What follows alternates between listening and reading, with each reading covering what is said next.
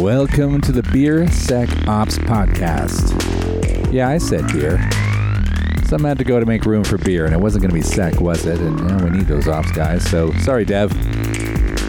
Beer Sec Ops, who will be having conversations with cybersecurity industry influencers and frontline DevOps warriors to help provide us with a cloud-native security blanket to those who are treading lightly into our hazy DevSecOps world of rainbow chundering unicorns. Welcome once again to Beer Sec Ops. I'm your host, Steve Giguere, and in this episode, I was able to pin down for almost an hour Tanya Janka. And I don't know what's going on with my luck, but it's going very well. However, if you're in a world that's anything like mine at the moment, man, you are pinned down in some kind of coronavirus-based self-isolation, and she is doing just the same, and that's probably the only reason I was able to catch her for a spare hour to talk to me. Now, if you don't already know Tanya, she is a true legend in the AppSec space, a self-proclaimed verbose, but amazing OWASP member and contributor, an entrepreneur, a role model, a founder of WOSEC, Women in Security, look that up, a huge developer advocate in her security world, and her latest project is She Hacks Purple. She's been known as She Hacks Purple for quite some time, so just feel free to DuckDuckGo She Hacks Purple and you'll find her. You will also find a wealth of knowledge about application security with much more to come. So, we talk about that and much more. It's my privilege to meet Tanya Janka. Tanya Janka, thank you for being on the podcast. I know I don't have a lot of podcasts, and other podcasts are available. But yeah, this is very cool. I have listened to, my normal homework routine is to listen to 3 or 4 of the last ones you've done, so I ensure that you go over the same material, you know. I try and be somewhat original. I hope that's okay. Oh, that's flattering. Thank you. And so I've heard a lot of your voice over the past 24 hours. And what I'm wondering if you want to do, just when I start things off, is first tell me, how is the pandemic going where you are? Is there any toilet paper left? Are people fighting over canned goods? So we have no toilet paper now at all. And there are less and less people in the streets. That's dark. Yeah. I've stopped going to the gym. I've decided that I'll run outside or work outside. So for instance, yesterday I cut down a tree and I used a handsaw so I could get really good exercise. Wow. Because I usually go to the gym and lift weights, and I'm concerned. We don't know how long this is going to last. I can't suddenly become a wimp, right? No. But it would appear that some people just aren't taking it seriously and just, I guess, standing at the bottom of an escalator with their tongue out, while other people are being more precautious. And I'm one of those people. The Women of Security group that I am a part of, it's an international nonprofit. We held a worldwide leader meeting last night and have officially suspended in all chapters any meetups in person from now on, and we're making this huge online plan to basically, I'm like, let's copy my business plan that I changed a few weeks ago. We're just switching everything to online, making sure people can still be included, trying to make sure that everyone still knows you're there and that you can still help them whenever they need help, etc. And so, yeah, I put all my courses on sale for 50% off if they're remote, things like that, so that you can still do business, but it's safe for everyone. Because even if I was fine with traveling around, which I'm not, I don't think people would be fine attending my courses in a big group, right? So yes. I feel like we have to adjust all the things, and some people here are adjusting and some people aren't. And I don't know why people feel the need to buy 10 months worth of toilet paper instead of 10 weeks. But there's still, in Canada, one of my friends is in the interior of British Columbia, and he told me that they are keeping the library open, and his wife works at a daycare, and the daycare is still open, and all the kids are still going. And so they're pretty certain they're going to end up sick, and they don't know what to do about it. It's not, the coronavirus isn't there yet. It's not in very many places in Canada yet. We've been working really hard. So if you come to Canada, like come home to Canada at this point, you're in automatic 14-day quarantine now. We have all this list of stuff. I personally am sterilizing everything before it comes in the house. So even if I do go shopping, I have to sterilize all the packages before they come in, because coronavirus can live on plastic, apparently, up to 9 days. Wow. Yeah. So I don't want any of that. I had enough of a scare when I came back from RSA. I started coughing and coughing and coughing, and so they put me in quarantine, and I realized just how many people in my life are immune compromised, and I realized that all of them, it would be a death sentence if they caught it from me. And so I've decided for those people in my life, I have to be extra cautious. I'm young and healthy, all the things, but it would, the pain of finding out that you gave something to someone that you could have prevented. No, I can't do that. Yeah, that'd be horrible. How's it going for you? Okay. Okay, well, then. I have the convenience of... let's start this off on a positive note. I am convenient enough that, probably very similar to yourselves, I don't really I don't work in an office, and I live on a farm. I mean, my nearest neighbor is 200 meters away or something. So I'm already in isolation by default. So, I'm kind of living my normal life with the exception of the Epic grocery delivery. Only a 10-pack of toilet paper in that one. That happened on Sunday. And similar to yourself, I was thinking, how contaminated are these groceries?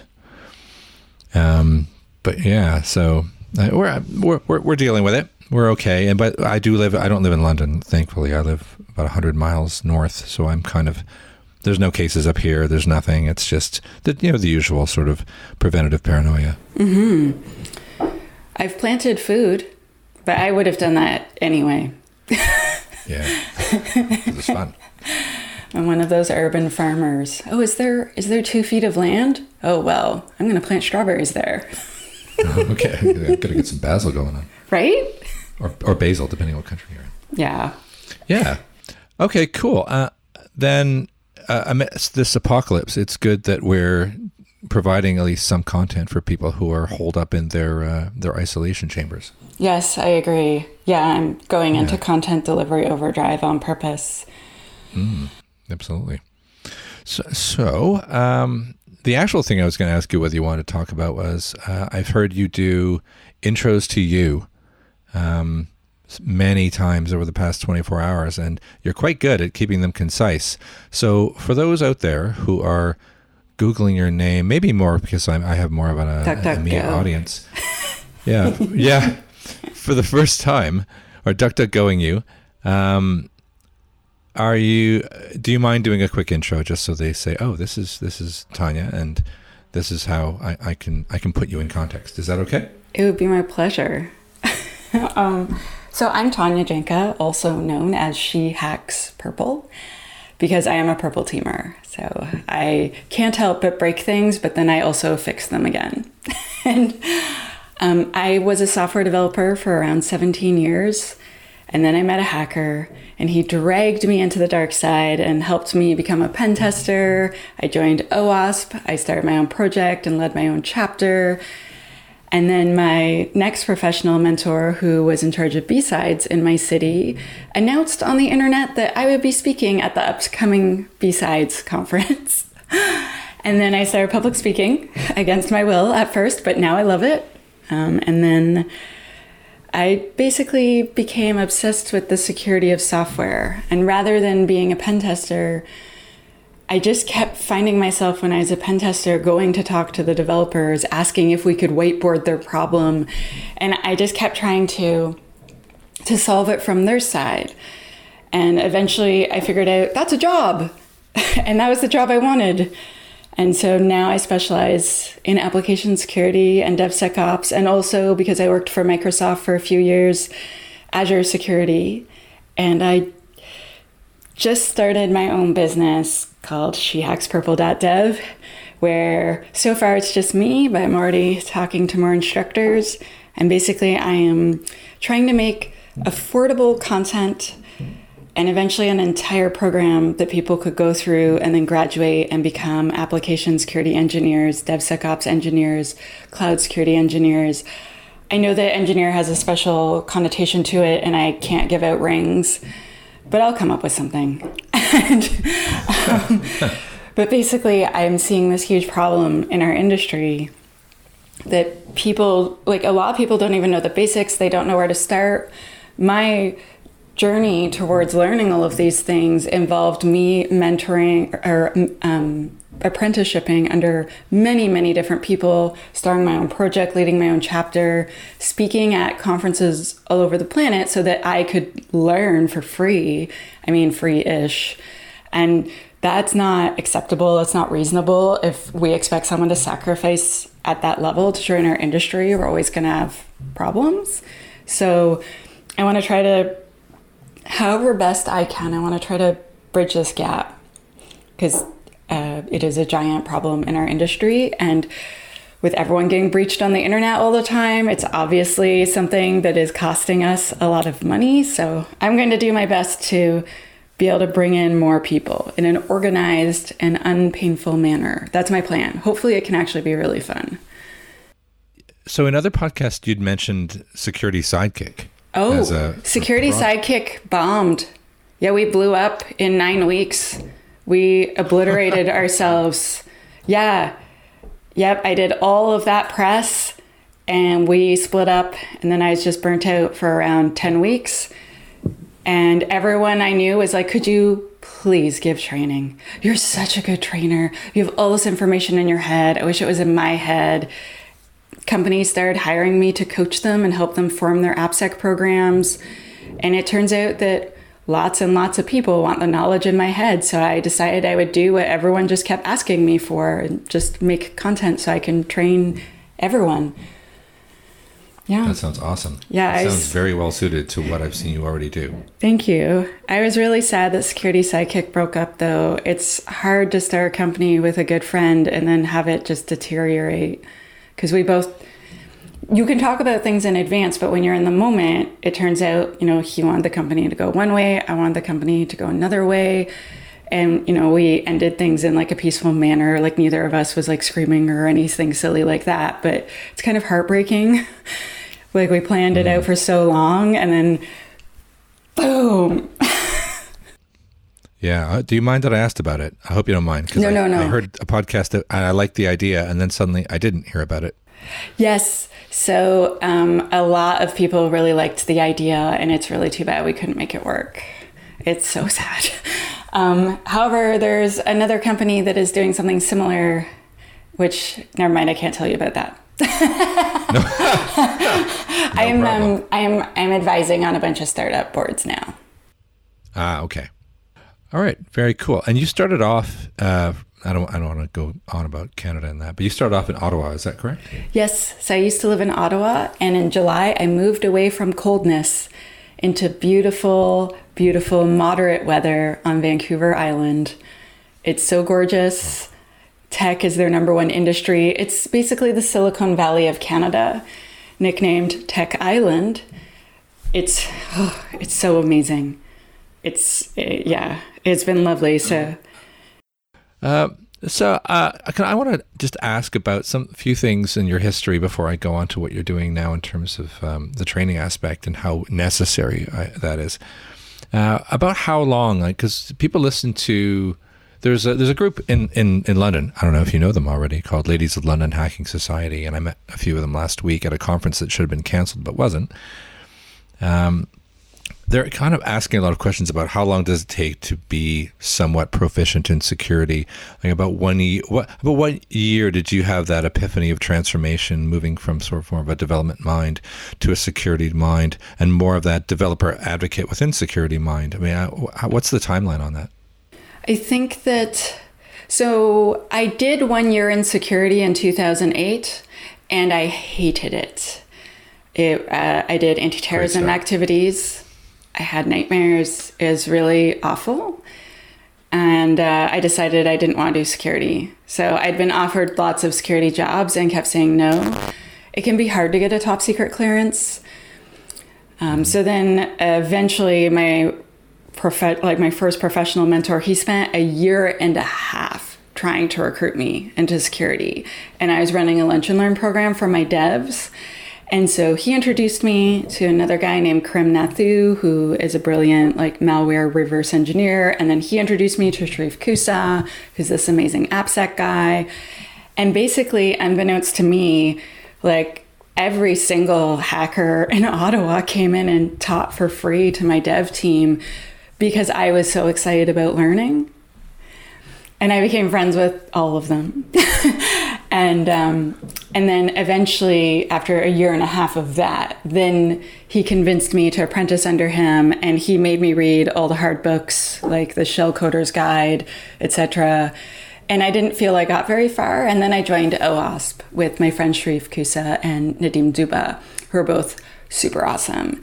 And they taught me stuff. And basically, I decided I would be in charge of booking all the talks. And I just booked talks on things that I was interested in. And then my professional mentor, he got a job somewhere. Oh, wait, no.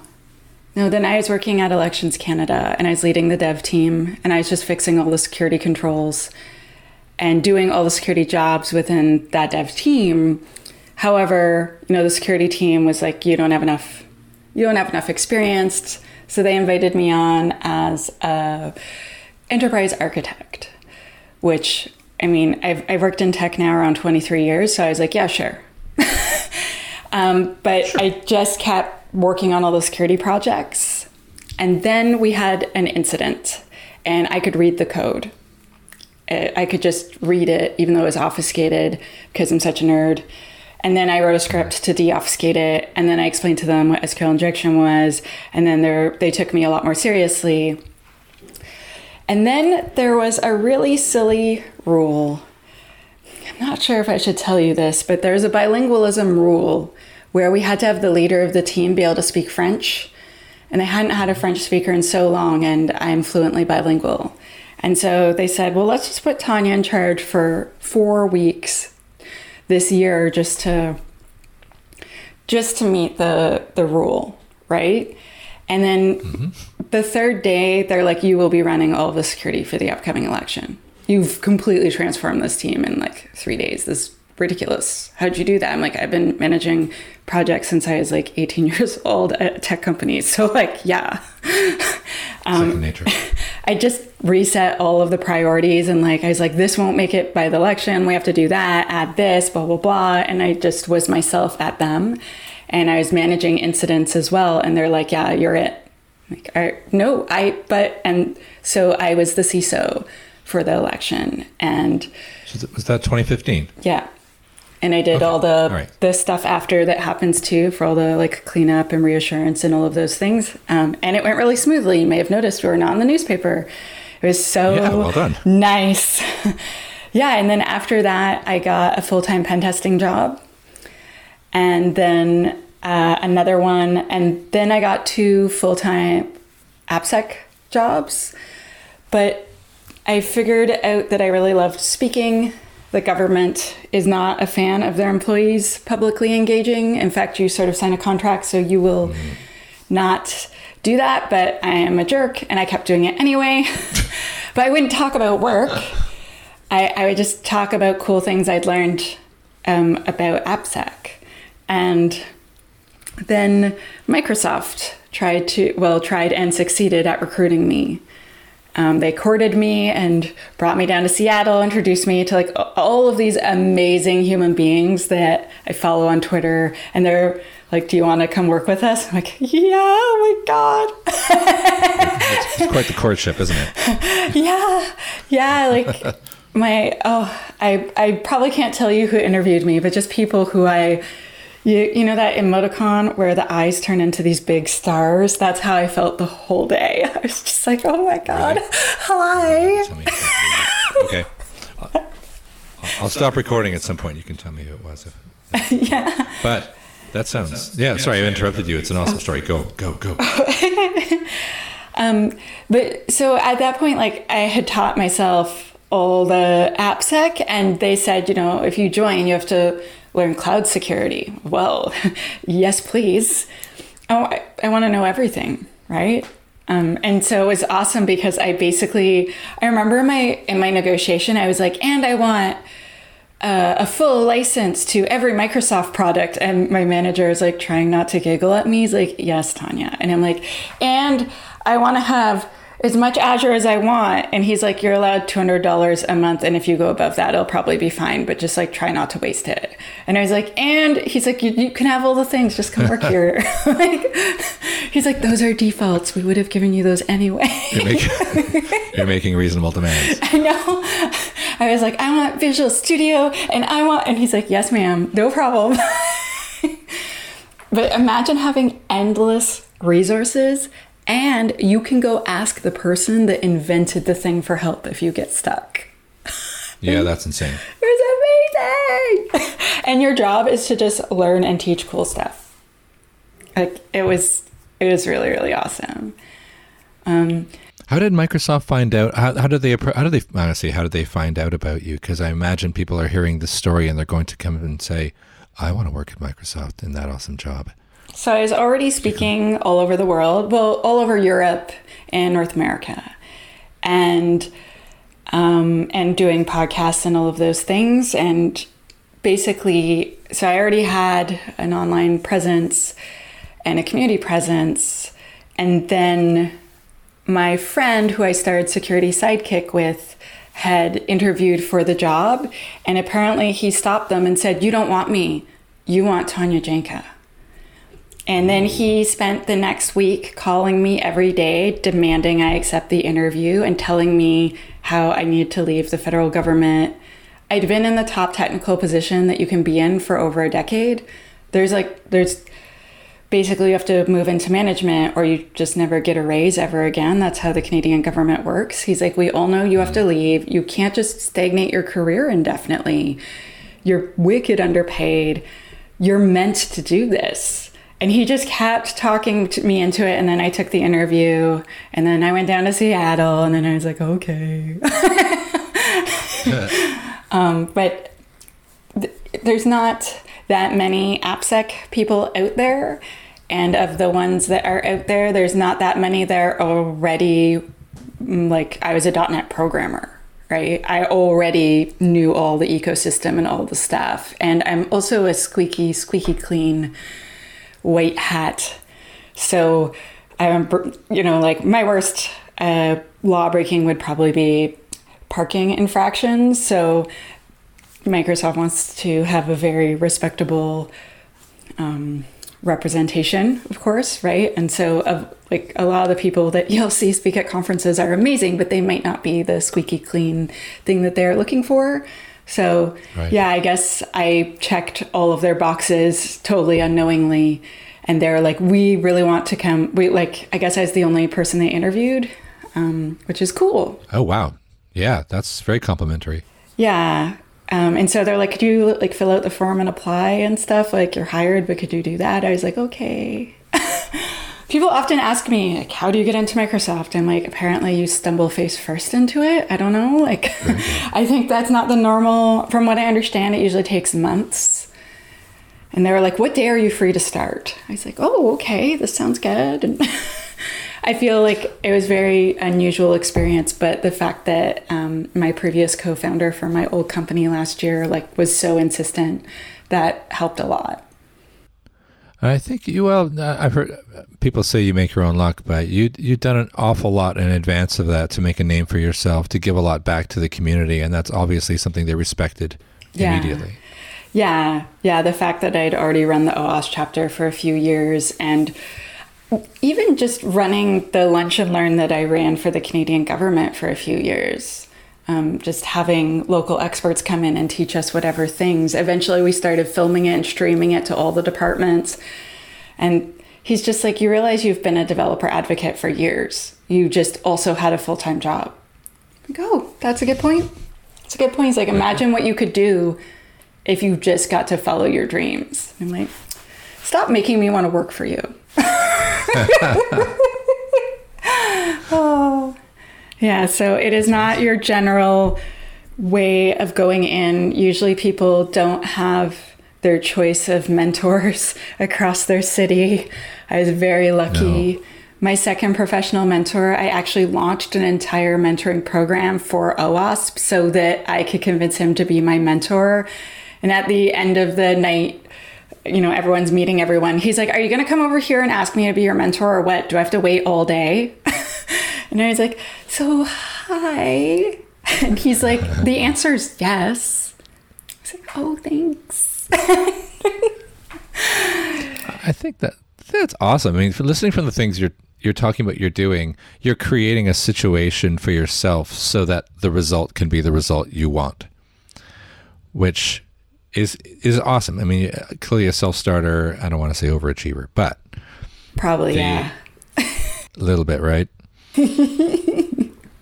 But it's cool. I mean, I think that's a good lesson for people looking to get into. I mean, cybersecurity and application security is kind of ripe for expansion, and there's a lot of there's going to be people always talk about the job gap that is either existing or up and coming, and so you can it feels like you can make it whatever you want it to be at the moment, provided you're just going to put yourself out there. I feel like the hardest part right now is that people don't know what they need to know. So there's all of these courses that I see where it's some weird, obscure hack. I'm like, you're never going to see that in the workplace. Or there will be one time in your 15-year career that you will see that. Like, a lot of the courses teach these weird, obscure things. They don't, like, what I want is a process that I follow. Like, how I kept asking my mentors, how do I know when my pen test is over? How do I know when I've tested it enough? How do I know when I can say it's secure? And they're like, it's over when you run out of days in your contract, and then you just do the best you can. I was going to say when somebody ran out of money, but yeah. But that's not what I ended up. Not real. I find just.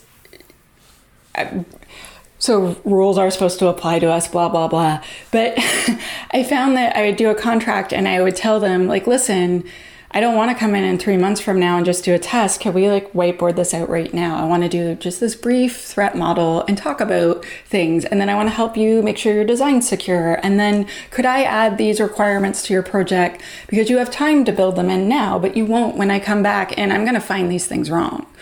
Right? And then can we do this? And can I just scan all your infrastructure now and find all of the missing patches and poor decisions you've made now? I want you to fix all of them. And so I did all of this prep work with them. So then when I would come in and do the pen test, they would look awesome, right? So they wouldn't have any highs because we would have already squared those away in advance, right? And so I come in and I do dun, dun, dun, the pen test, but really, all the things are patched. They're looking pretty good. I'm not, and I have more time to just do in-depth testing. And then the developers are like, look how awesome we are. She only found medium and down and all of these things, right? And then I would create a report with a plan for them for the next 6 months to fix all those things. And everyone's like, you have to finish your pen test in 10 days. I'm like, well, that only took 14 days. And tough luck. The client agreed to it, so too bad. If they say yes, they're who I'm serving and they're paying the bill. And I don't care that a pen test is supposed to be me coming in 2 days before they go to prod and just aiming 10,000 tools at it and copying and paste that into a Word document. To me, that's not effective. Maybe I would have been able to run twice as many tools, but am I really helping that much them? Do you have time to verify what you're finding? And a lot of developers will tell me, oh, they gave me this report. I don't know what it means. I don't know how to fix it. I don't the first time I was a developer and I got a report, I had no idea what any of it meant. And I was DuckDuckGoing all the things and looking everywhere and just totally lost. And I asked the security team and he had no idea. He had just run this weird scanner tool.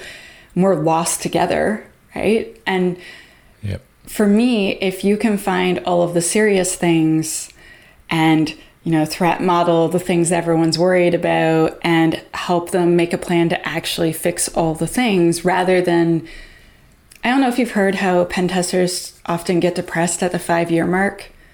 It's a thing that I've heard. I have not heard that. So over and over and over again, I've had so many pen testers tell me how they became super apathetic and really depressed after 5 years because they would go back to the same client and the exact same things would be reported in the same apps every year. And even sometimes the same accounts would still be open from the year before with all the same permissions.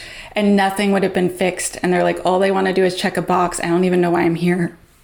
And to me, AppSec makes me feel like I'm succeeding, right? For me, it felt like this app is actually way more secure now. And then because I make so much content, then I would, show the developers, okay, so here's my plan for security hygiene for your dev shop from now on. Like, I want you to use password managers.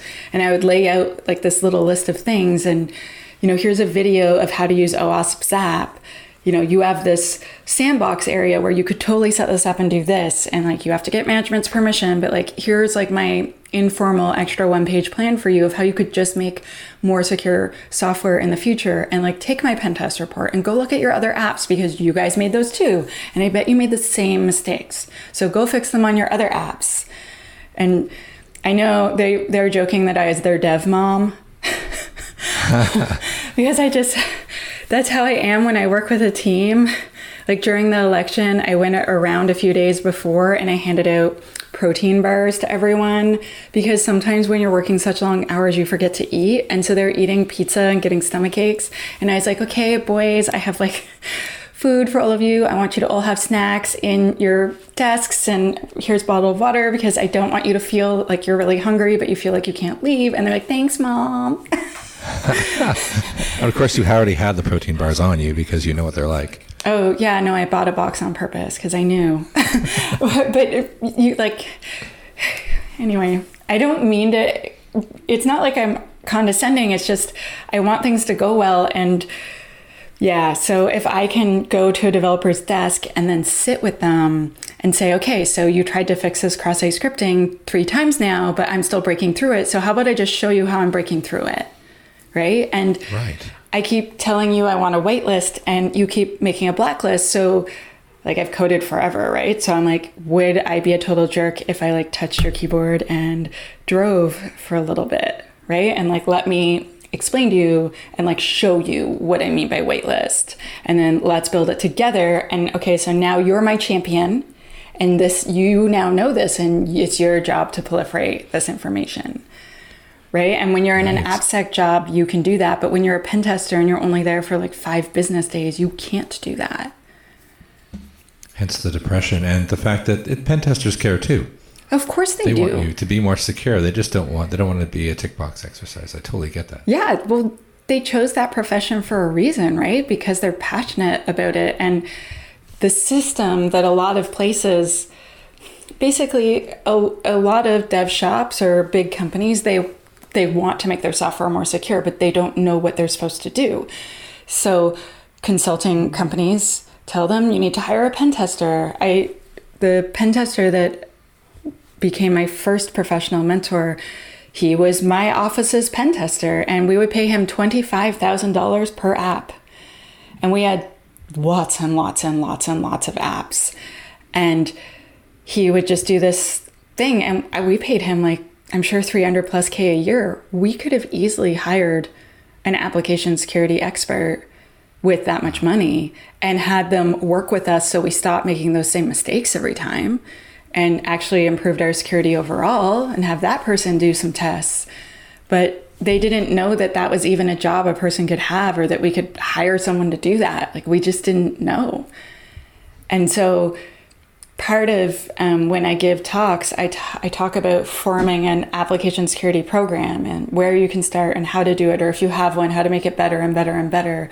Because, I mean, I call it like you aim for Netflix because they do amazing AppSec, or Microsoft, they have amazing programs, right? But you don't have to be like the Microsoft or the Netflix. You can still be Alice and Bob down the street who sell flowers, but you can, well, not them, but if you are the company that makes their website, you can have a basic program where you make sure nothing terrible happens, right? And I think we're not teaching it in academia.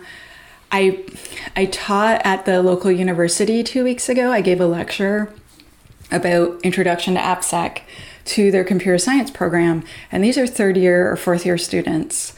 And I was telling them, so DevSecOps is application security in a DevOps environment. And I had just explained what AppSec was.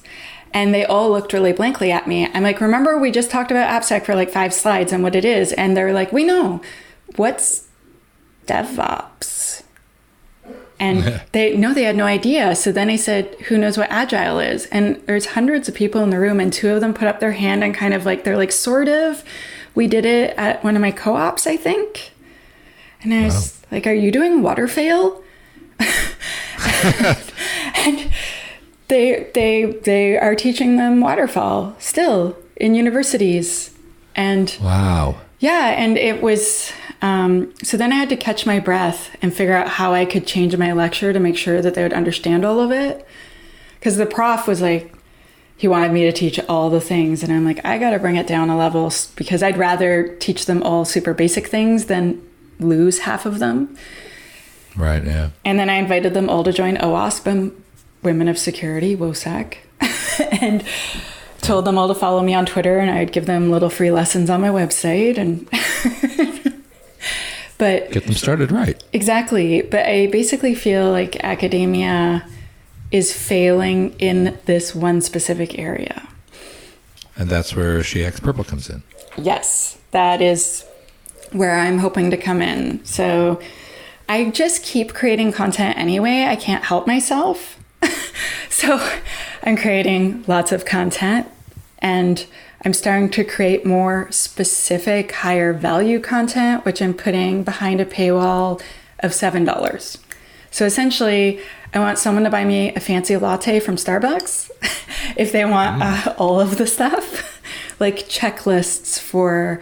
So I think yesterday I released a 1-page on what server-side request forgery is and 14 different defenses to make sure it never happens to you, like 14 deep levels of defense in depth. And yes, I feel that maybe that's worth $7, right? And also it's really pretty, just to be clear. It's like a printout 1-page, so it looks all, I'm a woman, so I'm going to be femme. And then I'm working on my first couple of courses that I'm going to teach. So I want to make a full program that people can follow. So the first one's going to be AppSec 101, where I teach just all the basic foundational things that I need you to understand, so that then the next one is going to be DevSecOps 101. So how we adjust these things from a waterfall or agile environment so that we actually fit in with what dev and ops are doing in DevOps, and we excel at it instead of kind of try to wedge ourselves in and make a mess. And then from there, my next one is going to be GitHub Actions hands-on. So I want people. So while I was at RSA, we did a workshop. So it's going to be, I'm going to make layers to it. So as you work up, so the first one's going to be make sure you have your secrets in a secret store, and then to scan for secrets, and then also to do software composition analysis. So make sure none of your dependencies are wicked and secure. And then deploying out to Azure. And then the next level will be, more and more and more tools. So as you get more advanced, because I feel scanning for secrets is just a no-brainer. Everyone should be doing it on every single build. It takes like a second, right? And there's very, very, very few false positives. And it is so worth it, because if you catch one positive, you just made your life 1,000 times better. And then software composition analysis again. So in the workshop, in the lessons, I have this really awful app I made, and it has the worst dependencies. And so it breaks your build like it should, right? You don't want something with critical risks from 5 years ago going out, because that means there's probably multiple Metasploit modules for exploiting it, because it's so well known and has been out there so long. And I want the idea to be that you can learn the theory and then go apply it and understand why you're applying it. I've been to a bunch of DevSecOps training where some of them did the theory and some of them, I remember in one of them, he actually said, copy and paste from this text folder into this input on the screen, press enter, you now know SQL injection next. And I couldn't believe people paid money for that course. Like, I know how to copy and paste now and follow your instructions. That's what I know. And that person teaches at lots of conferences. Yeah. So yeah. I want to, and if some people find it too slow because it's online, they can skip ahead. But for me, I find the feedback I get the most often is, I thought I wouldn't be able to follow, but I could. Or I've never heard someone explain what a container is and what orchestration is so easily so I could like visualize it in my head. And so later this year, I'm releasing my first book. It's called Alice and Bob Learn AppSec. And yeah, it's adorable, just like me. Basically, one of my friends took me aside. He's like, you're adorable. Just go with it. Stop trying to not be yourself because you're going to fail. And instead, just be yourself. So Alice and Bob are these characters throughout the textbook and things happen to them. So first I'll explain, the technical reason that we're doing the thing. And then quite often I give code or, whatever the technical example would be. And then I'll tell a story about Alice or Bob and how it affected their life. And then there's like tips and tricks and warnings. And then next lesson. And it starts with all the foundation and keeps building onto it until I'm just going to throw all of my brain into the book. It's pretty exciting to be able to get as advanced as I want to. And I'm hoping that can serve as a textbook, as a foundation for the course, of the idea that, okay, so I want you to be able to learn this in as many different ways as people need to learn. Because some people need a video. Some people need to do it themselves. Some people need to hear a story or an analogy. Some people need to just look at code. And I myself am dyslexic, for real. And I learned French in my 30s. So I started night school at age 29, and by 31 was passing, the big, really hard exams in the government. And it turned out I just needed to learn in a different way. So I learned about learning. And there's all these different ways that people learn, but we tend to only teach one or two in school. And people who teach often just teach the one that's good for them. But it turns out I need a whole bunch of things so that I can really cement an idea in my brain. So I'll go see a talk, and then I'll go build the thing, and then I'll read a couple blogs, and then I'll build something else, and then I'll break it because it helps me understand better, and then I'll fix it. Like, for instance, okay, so we're going to find some vulnerable dependencies. Guess what? I'm a jerk, and I'm going to make you all update the dependencies in the project until you can pass the build. And if you can't do that, then you don't understand the developer's struggle, right? Yeah. And I feel like a lot of training that you take at conferences, it is a really good super blast of information, right? Like I took a blockchain hacking course in Israel a few months ago. It was amazing. Cool. The teacher's name was Mick, and he was so good. So good. It was some of the best training I'd ever taken because he showed us in all these different ways. And he was super, super patient with us. And there were only 4 or 5 people in the class, so he had so much time for each one of us. Like, I felt just spoiled. And that's not usually what you get. Usually there's a ton of people in the class, they have a ton of material to follow, but he just asked us, like, do you want to push ahead and try to cover as many topics as we can, or do you want to hack on this some more and learn it more in depth? And I'm like, I want to steal everyone's...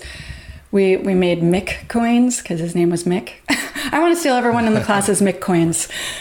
And then we can move on. And they're like, yeah, let's all steal each other's coins, right? And having that flexibility. So online, if someone wants to take one day and just do the entire course really fast, that's cool. If someone else wants to repeat different lessons over and over and over for 6 months until they get it, that's fine too. Same price, right? Like, it doesn't cost me anything to have it replay on the servers. So I'm hoping that by having like videos and hands-on and I like making pictures and diagrams and checklists and all of those things. Having all these different ways of learning, I'm hoping that I can get across the message to more people. And then we can have people who go work somewhere and know how to do AppSec, because I had to teach myself. I took all of the things from so many different people that I thought were great and kind of put them all together, and then that's how I do AppSec. And wouldn't it be nice if we had a model to, like an official model to follow? And I know that Microsoft released the secure SDLC 10 zillion years ago. Yeah. But that's not, it's not accurate anymore. We have better tools that are more accurate, and they don't have a person to update the book, because otherwise I'm sure that they would have by now, because that book was foundational and amazing and it changed so many things. And it's sad that they were unable to dedicate resources to continue to update it. But I would never tell someone to put SAST in their pipeline. Not now, no way. Like, people are like, so should we start with SAST or DAST? I'm like, no. I have all sorts of. I'm so happy you said that. We talk about what level of assurance do you need? What are you protecting? Okay, so let's talk about, doing these super simple wins to start to get everyone on board. And then let's do this. And then let's do that. And just, so on my blog, basically I do a lot of consulting where I coach companies with their AppSec programs to help them, make sure that they succeed, because I won't let them hire me full time, but, I'll coach you once a week and make sure you get there. And lots of them didn't have a secure coding guideline. They didn't have secure projects requirements. They didn't have secure design guidance. So I wrote a blog and just released it all on the internet for free. So now whenever I'm working with a new client, I'm like, okay, you're going to take these 3 documents and you're going to steal any parts that you like and adopt them where you work.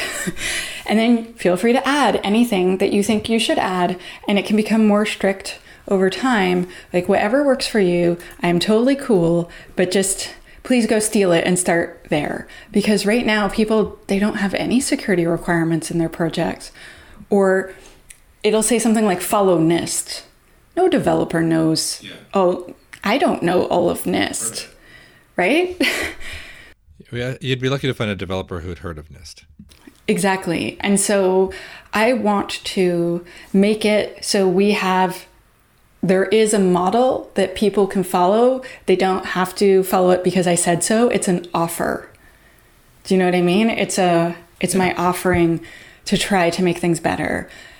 And I'm hoping maybe people will have great ideas for me. I have this friend named Clint Gibler who runs this mailing list called Too Long Didn't Read Sec. And he has given me lots and lots of great ideas because he just does security research. And I follow him closely because he always has these great ideas. And I'm like, Clint, can I add this to my talk? He's like, that's why I'm doing this, Tanya, because I want us to get, yes. And I feel like we can all add on to things and make them better and better and better by sharing. And right now, our industry kind of sucks at sharing. We kind of suck at it. There's a lot of problems. And I remember when I was trying to learn, like asking my boss if I could go on a SANS course. So I'm in Canada, and SANS courses then were $6,000 American. And that was around almost like $8,500 Canadian. Plus we have to pay tax. So that's another 15%. And she looked at me and just started laughing. And she's like, is this for the whole team to go? I'm like, no, it would just be for me. And she's just like, I go back to your desk and I pretend that was a cute little joke. Because like that was more than the budget for the whole team for training for the year. Yeah, that is how companies approach things, it seems. I used to work, I have worked for security companies. I work for one now and I worked for one before. And our own training budget as a security company for security was £50 a head. Oh my. Great. Gosh. Yeah. So even though we were out there doing what you're doing, talking about application security, talking about education, when I asked what we had to educate ourselves, it was non-existent. So we had to, like yourself, rely on the kindness of others. Well, I ended up talking that same boss into giving me 2 hours per week to do self-learning. So I did all the Cybrary courses that made any sense whatsoever. And then I did 3 university courses online. which were not great, but way better than nothing. And I did, I can't remember. I did all, like anything that I could do online from my desk. I brought in books and then I'd write little reports on them. And she's like, you're the only person I know who I've given this 2 hours a week to who actually used it. And there was a lot of traffic when I was living there because I lived across the bridge. So sometimes I would just stay later and just finish up whatever assignment because I would just miss the traffic. And yeah, I ended up learning a lot while I worked there in that amount of time that I could dedicate each week. And if there could have been a formalized program that I followed at my own pace, that would have been magical. Like, I'm planning to make all my courses $99 or less so a human being could actually afford them. Because I think of my previous self and how I just, like, I would look at the courses and I'm just like, I can't possibly pay for that. Do you know what I mean? I'm like, I really, really, really, really want to, but I'm not going to give you 10% of my income for the year for that. Yeah.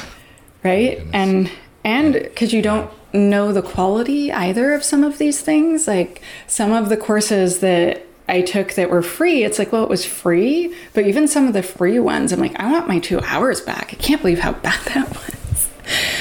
Yeah. No, I understand. I mean, I have a tendency to buy any course possible just to see if it's any good, if it's a reasonable price, and then just throw it away if it doesn't work. Yeah, okay, so I realize we've been talking for almost an hour now. Yeah, I'm verbose. As long as you don't mind, I don't mind. I didn't know if we're getting to the top of the hour and we've not, maybe I've not questioned or allowed you to talk as much about where you're going in terms of what you want to consolidate all of the things that we've obviously pointed are wrong with our education system, perhaps corporate culture towards educating developers on security, the content that currently exists, and what's the next steps for you in terms of solving that problem, and who's the audience, would you say? I am hoping that anyone with any sort of software development background or tech background would be able to come to shehackspurple.dev and gain a lot of value. That is my hope. So I'm one of the founders of WOSEC, Women of Security, the international nonprofit. So a whole bunch of the leaders are willing to give me feedback, which is really great. So I'm just going to give the courses for free to a lot of them, one at a time. So have one person do it and then me update it and fix it, and then the next person do it. This is actually what I do with every talk that I give at a conference. So I will give the talk to a friend and then improve it, give the talk to another friend, improve it, tweet on the internet to see who follows me, who wants like a sneak preview, get them to review it. Then I do it for the local WOSEC chapter. They give me feedback. And so by the time I'm on stage at a conference, I've memorized the whole thing because I've been doing it for months in secret. And I want to do that with the courses because I'd really like it to be really, really good when people see it for the first time. But yeah, okay, so I'm going to tell you my dream, Stephen. So my dream is to be able to make a full program start to finish where people can learn AppSec. And then if I can afford it, I want to have someone that places them in internships or apprenticeships or gets them interviews for first jobs. That is my goal. That's cool. I would love to have every single person graduate into a job because I am finding that people, they study all of this stuff and no one wants to give them that first chance. But I went to this recruiting place because it was local and I just love meeting everyone. And one of the guys said to me, the first graduate you have, could I pay now to be introduced to them first? Because I want to hire them now. And I was just giggling and laughing. And he's like, I'm not kidding. Here is my card. It's impossible to get people who know what they're doing. And, they have, someone has like a CISP or something, or an OSCP. They're like, I don't want anyone doing anything that they learned at the OSCP to my network. Because like it's badass hacking. And they're like, if someone has a CISP, it shows that they're dedicated, but it's an inch deep and a mile wide and they don't have any specialty. He's like, if someone knows how to build a pipeline and knows why and knows which parts are faster and which parts are slower and where we should start and what an AppSec program looks like I want that person to start yesterday. So the moment you have graduates ready, I'm not kidding, I want to hire them. And so I'm hoping that I could connect all of those dots. And then we could basically, hopefully, graduate AppSec engineers into our workforce. This is my dream.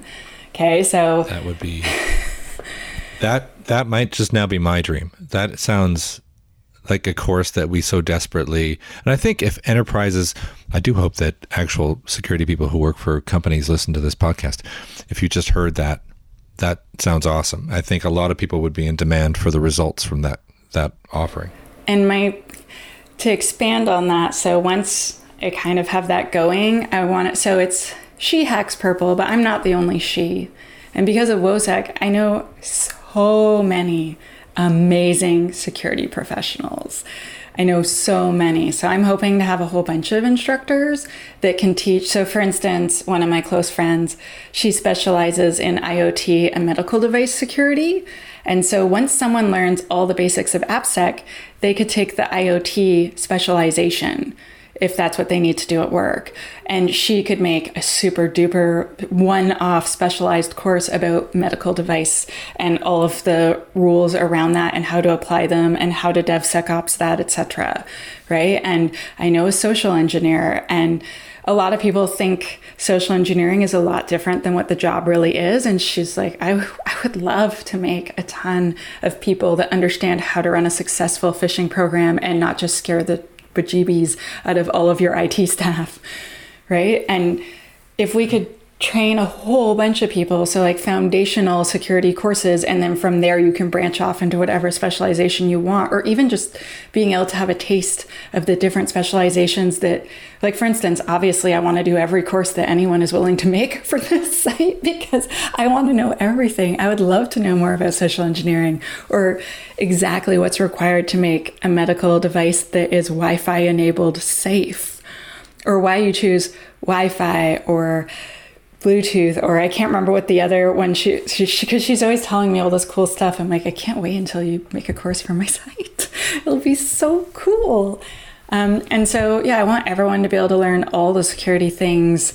And even if they go on from there and then take a more in-depth course somewhere else, or do you know what I mean? If they decide they take it and they're like, it turns out I hate AppSec. It turns out I really want to do risk management. That's cool. Go off and conquer, right? But when I was learning what I wanted to be when I grew up in security, everyone I knew was a pen tester. So I thought I wanted to be a pen tester. But when I got my first taste of AppSec, I was like, why did no one show me this? I'm a bad pen tester. I just keep hanging out with the devs, helping them fix bugs and shit. I mean, we all have our skills. So those are my hopes and dreams. I know I dream really, really big. No, that's an awesome dream. That I think anybody listening is going to get behind you on those. But I have a devil's advocate question. Okay. How do you keep your developer connection when you have an awesome security network, but how do you keep it real so that you've still got the perspective of the developer's resistance to security friction and that sort of feel to understand that what you're producing will be successful, throughout the entire DevSecOps spectrum? Well, one way is the OWASP DevSlop project. So DevSlop, like sloppy DevOps. So I build stuff for the project and then break it and then build it and then break it. And we have a bunch of us that build stuff. And sometimes we break each other's stuff. No, it's not always on purpose. And we do streams. We do live streams. So yesterday I did a live stream with Nancy Garishe, Nikki Becker from our project, and then Rosemary Wang from HashiCorp, and we did a .NET Core live share so we could code with her, and we were doing compliance as code, and she is so cool. And she was showing us how we can write policy, and then she was like, so my build broke because it turned out my password wasn't long enough. It needs to be 16 characters or longer. So what can we do? I'm like, oh, I know. And so then we're coding together. I mean, she did all the writing. I mostly was like, let's name it this, let's do that. And so by continuing to participate in those things, I hope I'm staying on track. Also, just constantly asking for feedback. So I speak at a lot of developer meetups. I do a lot of, trying to reach out to developers because those are the ones that I need to teach this to the most, right? So I'm hoping if I can always be very, very open to feedback, that can help me stay real. Because sometimes I've gotten feedback that might not have made, not rude feedback, right? Deconstructive feedback's never welcome, but feedback where maybe I didn't realize I was less sensitive, or I skipped over a bunch of things and people didn't understand because I was too excited. If we can be open and listen and pay attention and realize they're trying to help us be better, that can help. So for instance, for my book, my technical editor is the person who was my absolute most intense troll. He is a polite troll, wow. But he would pick apart every single article and make it technically perfect. He was like, Tanya, this is slightly ambiguous because of this. And so then I offered him a job to be my technical editor. And he's like, what? I'm like, you're amazing. You make me so much better. Right? And although sometimes I'm like, oh my gosh, he's making me rewrite this entire page, I'm glad because he's forcing me and pushing me to be better and better. At one point he's like, Tanya, this is not acceptable. This is like a wall of text. I want to have, numbered whatever, and I want to have a diagram, and I want this. And it took me all afternoon, but I now have this he told me he was proud of me after I was so excited. But I have this diagram so every time you have user input, it's a flow chart of every single possible thing you could do to make sure it's secure. So is this server-side request forgery? Is it this? Issue this type of alert, log this, do that. And it's a one-page beautiful image with arrows that's really easy to follow. If this, do that. If that, do this. And he's like, oh my gosh, Tanya, this is so good. I wish every developer had this at their desk. I'm like, yes, but he pushed me to make it. Do you know what I mean? He's like, I need to see it with my eyes. Go. Thank you. That's awesome. So we are at the over 1 hour mark. So I know. Is there anything you were kind of thinking, gee, I hope Steve asks me about that I didn't? I would really like to invite everyone. So if you liked anything that we talked about, obviously come visit my website at shexpurple.dev, but also join your local OWASP chapter. The Open Web Application Security Project really wants to meet you, trust me. They're so welcoming. And if you are a woman or identify as a woman, or you're kind of in between the genders, please check out WOSEC, Women of Security. We are now holding all online meetings, one a week or more. And we want you. You're welcome. No matter how weird you are, you have a place with us. We brunch and bitch. It's like a stitch and bitch, but with food. And then we crash events as a group. So we'll RSVP and be polite and all those things. But imagine if you could go to a meetup that is usually all men, and you could bring 10 of your girlfriends with you, and how much more comfortable you would be. And then we hold women-only learning circles where we teach each other cool stuff, and we support each other, and we have mentoring, and we just, basically it's a girl gang. We're going to get jean jackets. Of course. I'm kidding about the jackets, but it has been so magical to meet so many women, because I've just stereotypically only ever had male colleagues. And if I had known that I could make 100 new female friends, I would have started WOSEC 20 years ago. It's so fun. And yeah, you're not alone. It turns out there's lots of us. We're all just hiding out. And so, yeah, please join the community because we really want you. That's awesome. That's awesome. That's why I mentioned earlier the Ladies of London Hacking Society, because that's where most of what I do is in London, and that's Elise May Austin. She started that there, and it's similar, I guess, in terms of that. I think they're trying to branch out as well. I think they oddly have a branch in Norwich or something really obscure. So cool.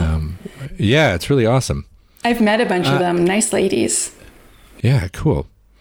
Anything else that I'm missing before I let you go? And thank you very much for being on this. I kind of feel like there needs to be a part 2, maybe in 6 months when the apocalypse is over, and then we can talk about how things are progressing with SheX Purple.